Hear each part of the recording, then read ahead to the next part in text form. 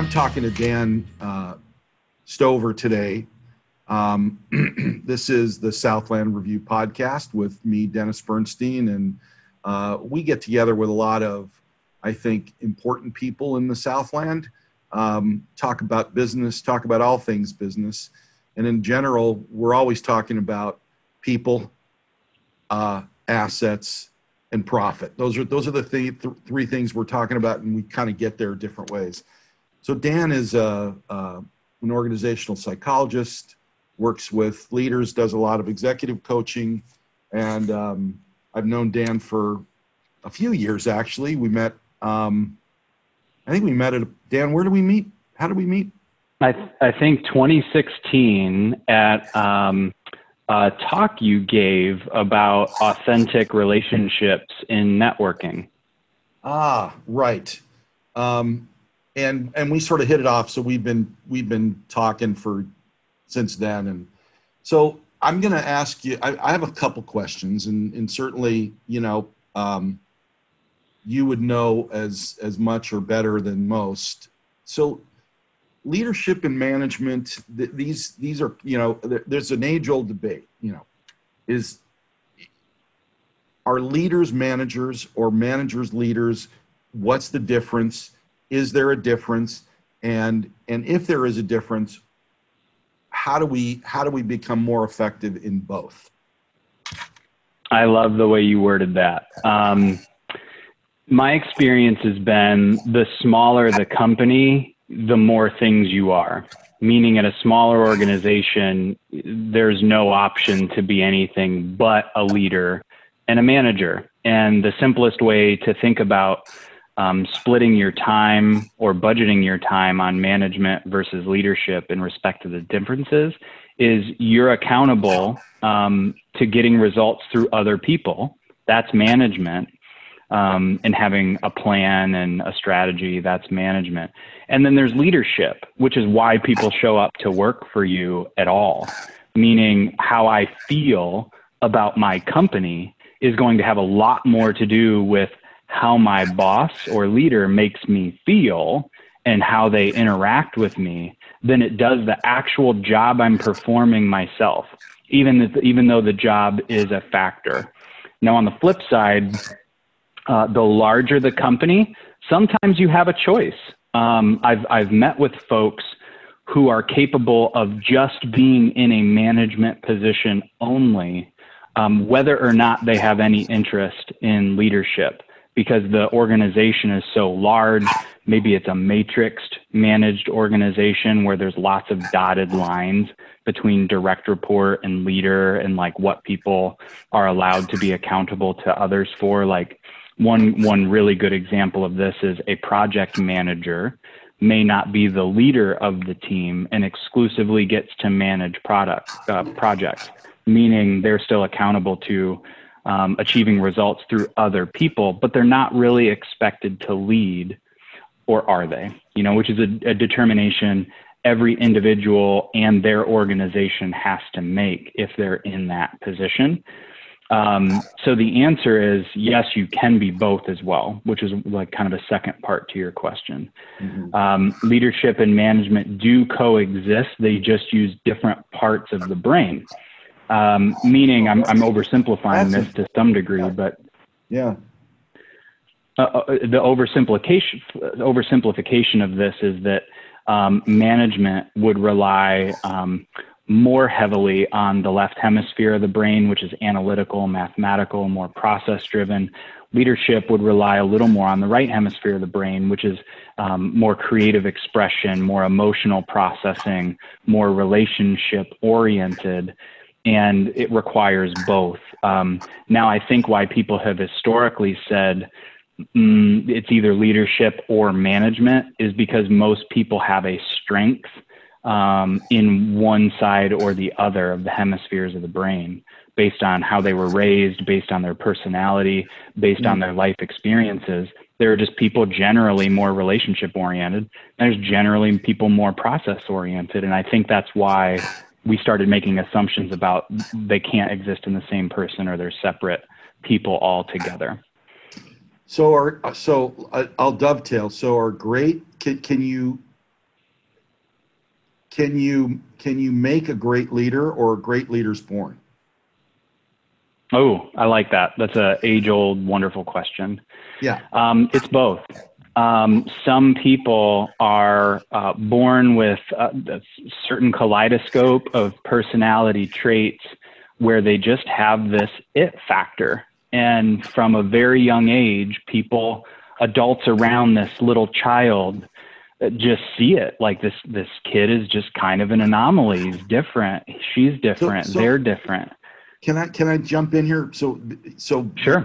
Using that description that you just gave, does the environment around that little kid that sort of shows that kind of it factor, does that just feed the whole thing? And if he didn't have that environment, you might not get the same outcome.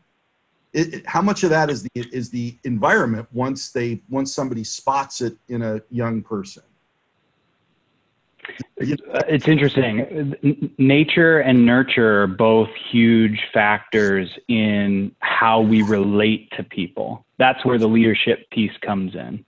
How we relate to others, are the environment we're in fosters that ability. So there are so how to tie that to leadership, right? If leadership is more emotionally and relationally based in terms of being a great leader, the environment you're in certainly has an impact on how much work you'll have to do in your adult life to be relationally savvy and be attuned to your own emotions and other people's, versus seeming more naturally gifted at it because of the environment you grew up in. Now, like, to go to the flip side, I don't want that to sound discouraging, because a huge portion of my work over the last 8 years has been working with people in leadership positions that were promoted because they were exceptionally high performers, but really struggle in the emotion and relationship department. And there has been tremendous growth in them just learning the foundation and the fundamentals of what it means to be emotionally attuned and what to do with our thoughts and feelings, and then how to relate and attune and adopt and adjust different things in relating to other people. So that is all to say, in the most difficult environments as a child and in the more linear personality or analytical personality styles, leadership, when it comes to the emotions and the relationship stuff, can absolutely be learned. There just has to be a will to learn it and a will to change. Yeah. And a really, I would assume, this is an assumption of mine, somebody that has the ability to develop a fair amount of self-awareness. Yes. Oh, couldn't have said it better. Self-awareness is the beginning of all of this, because whatever I'm unaware of about myself typically controls me, and my best of intentions get muted by whatever I'm not aware of playing out all the time. Like, a good example is shame. Most of us don't realize how much we shame ourselves into being motivated to do something. And if I'm unaware of that, I can't do anything with it. And I'm going to end up tripping over my shoelaces with other people if that's an unconscious driver in why I do things. Right.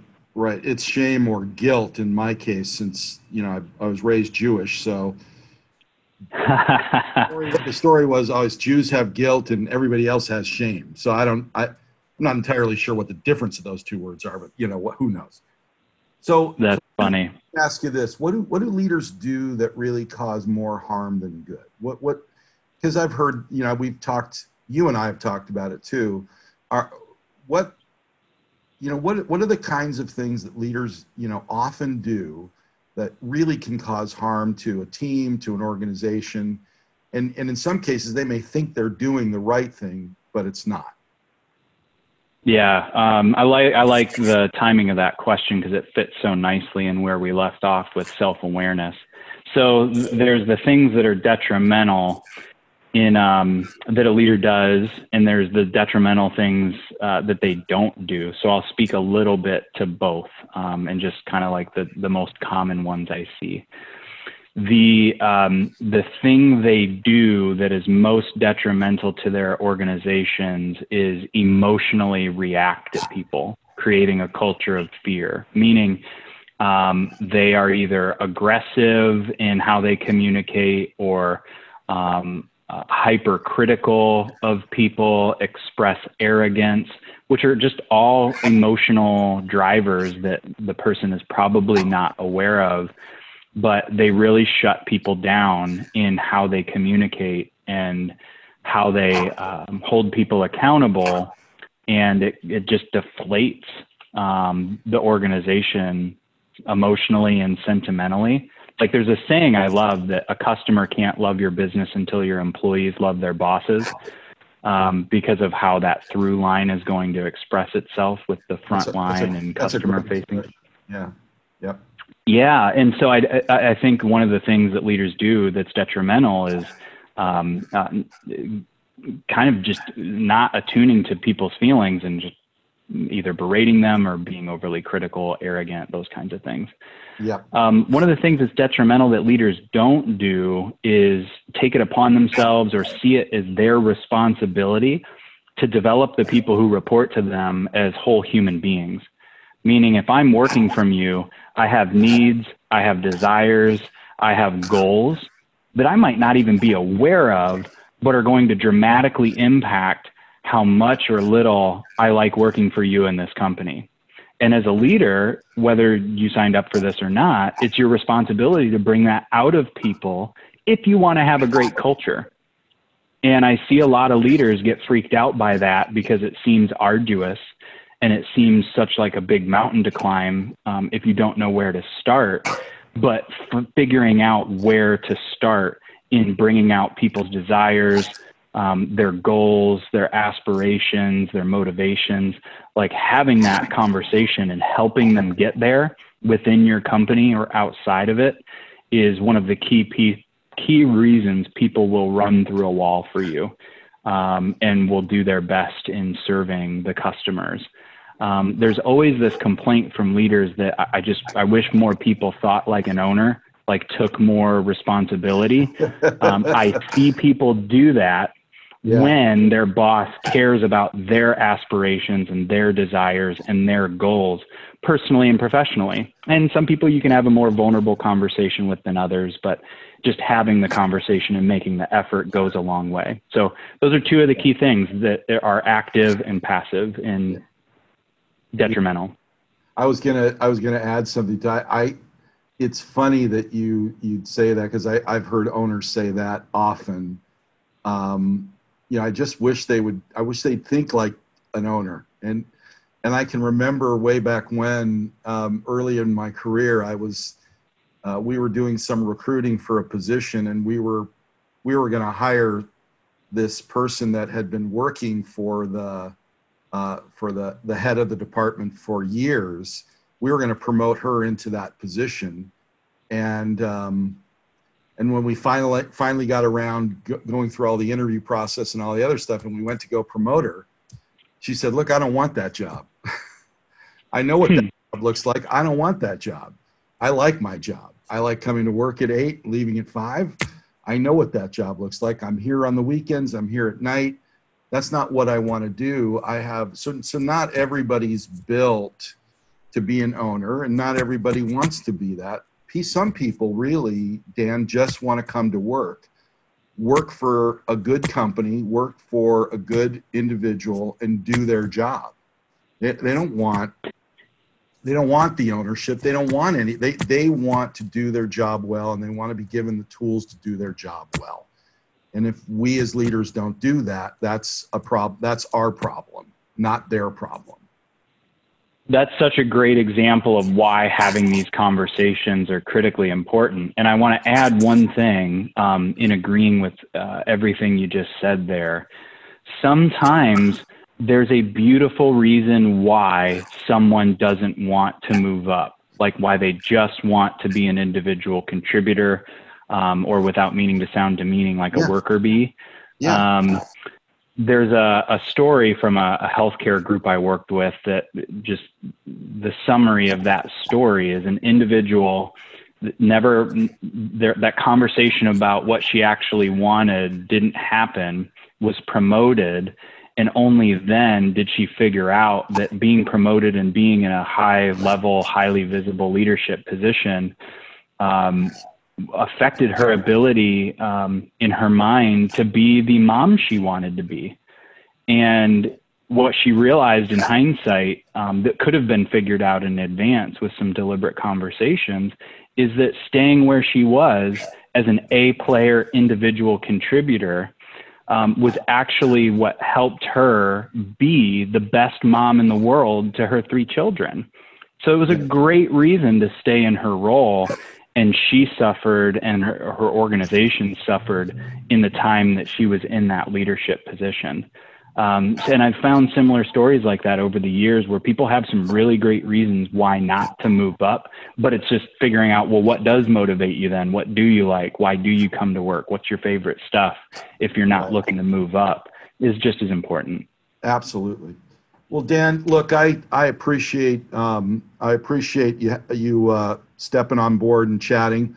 We'll do this again really soon because I always find our conversations to be enlightening and interesting, and do appreciate you as an individual and appreciate the work that you're doing for organizations and in my case, you know, some of the conversations we've had. So much appreciated. Once again, this is Dennis Bernstein. We're doing the Southland Review. We've been talking with Dan Stover, who is the CEO and founder of Ensight Partners. They do executive coaching, organizational development, and Dan is an organizational psychologist, right? Ohio State, right? Yeah, Ohio State is my undergrad alma mater. The Ohio State. We'll leave it right there. And thanks again, and we'll talk soon. Thanks so much, Dennis. I appreciate your time, and thanks a lot for having me on. It's such a pleasure. All right. Take care, Dan. See ya. You too. Bye-bye.